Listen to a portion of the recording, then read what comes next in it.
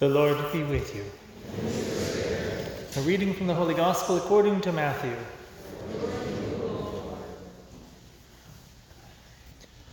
Jesus spoke to the crowds and to his disciples, saying, "The scribes and the Pharisees have taken their seat on the chair of Moses. Therefore do and observe all things whatsoever they tell you, but do not follow their example. For they preach, but they do not practice. They tie up heavy burdens hard to carry and lay them on people's shoulders, but they will not lift a finger to move them. All their works are performed to be seen. They widen their phylacteries and lengthen their tassels. They love places of honor at banquets, seats of honor in synagogues, greetings in marketplaces, and the salutation, 'Rabbi.' As for you, do not be called Rabbi.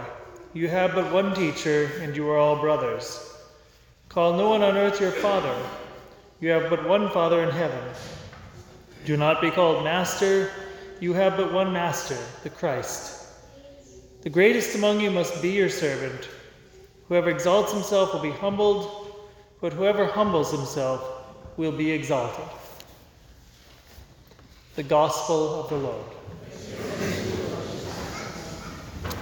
Morning to everybody. I think it's very easy to miss the point of this gospel.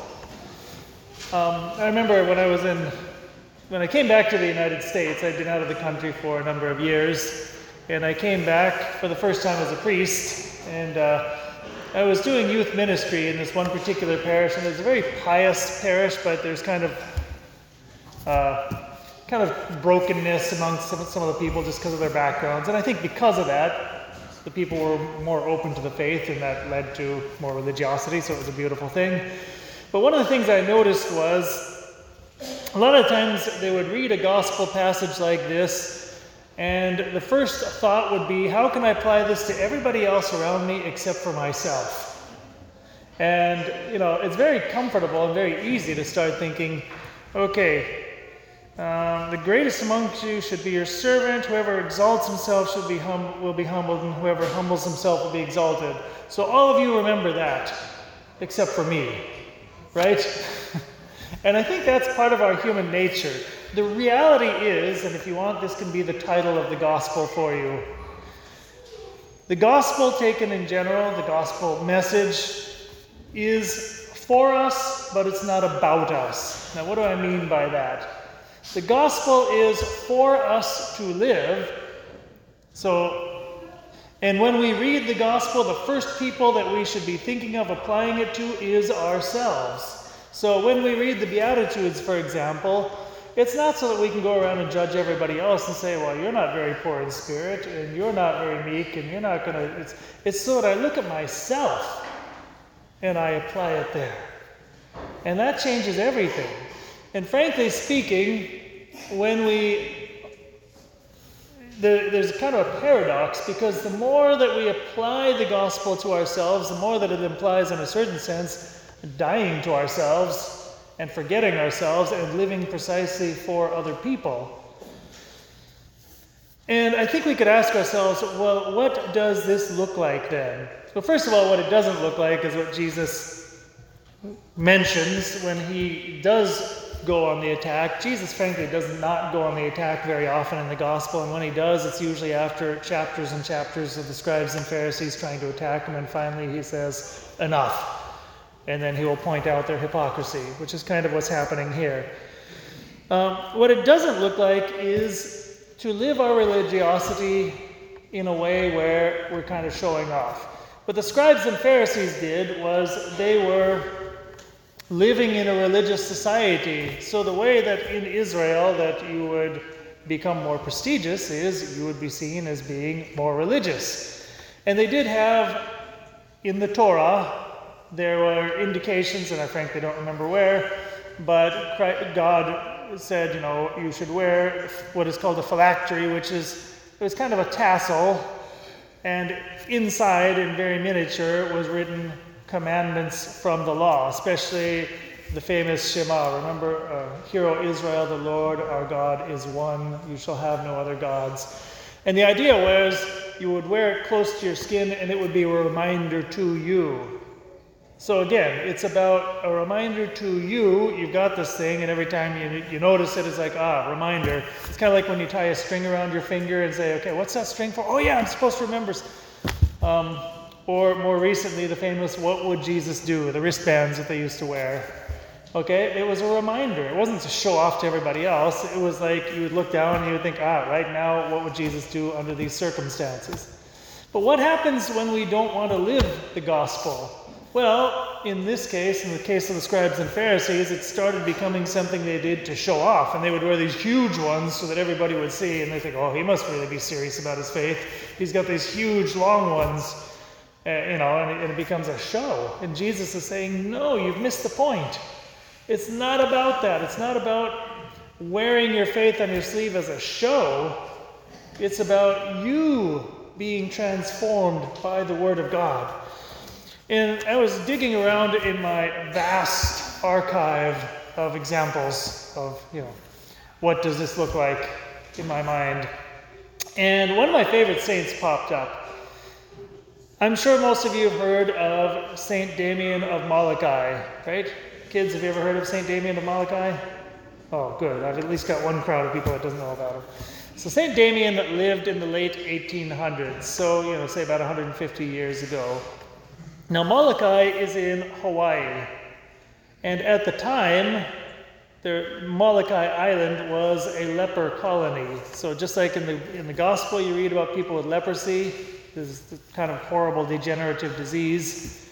It's kind of like literally rotting while you're alive.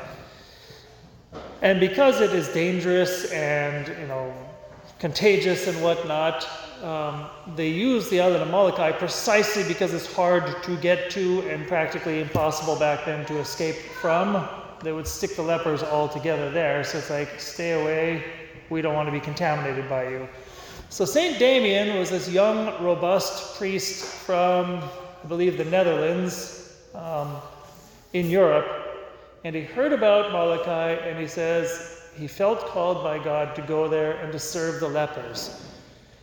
He went to Molokai, and these people are, because they have been abandoned by society, he goes there, and not only are they dying of this horrible disease, and things are falling off and everything, but because of that, they feel abandoned not only by society, but also by God. So then they were living this horribly immoral life, thinking, look, we've only got a short time to live. So alcoholism was a problem, and morality in general was a problem, because they were living in despair. Damien goes over there, and he wears himself out. He digs graves and buries people, and he builds a little hospital with his own hands.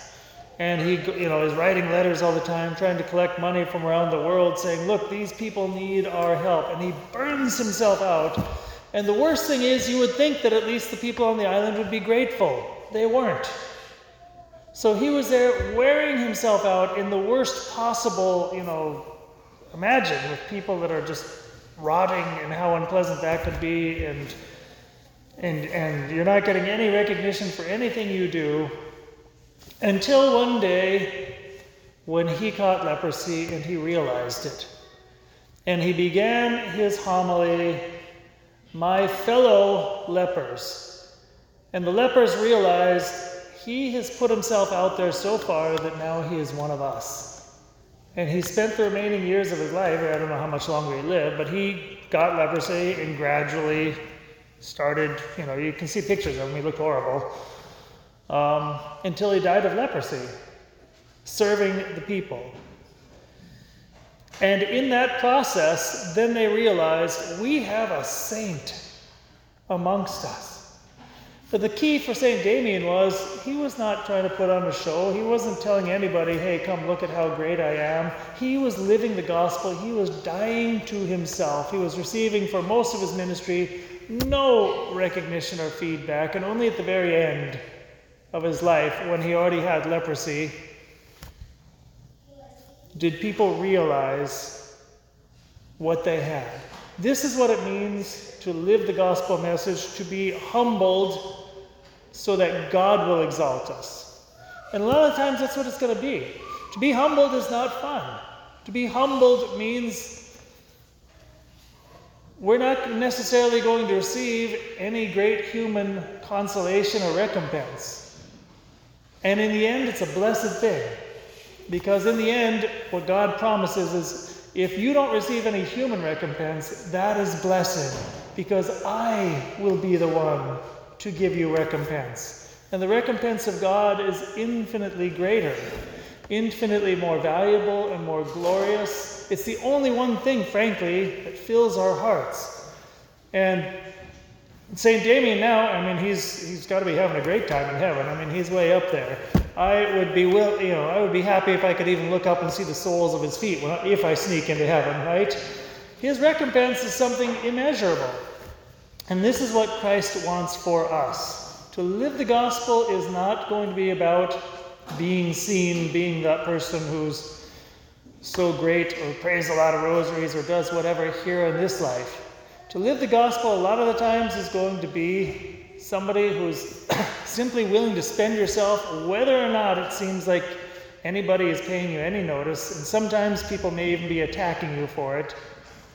And nonetheless, to live out of love for others with the knowledge that in the end, He is not blind. God will be the one to remember. So this is our invitation in this morning's gospel, and I ask you to all pray for me, and hopefully one day I will be that kind of priest too. In the name of the Father, and the Son, and the Holy Spirit.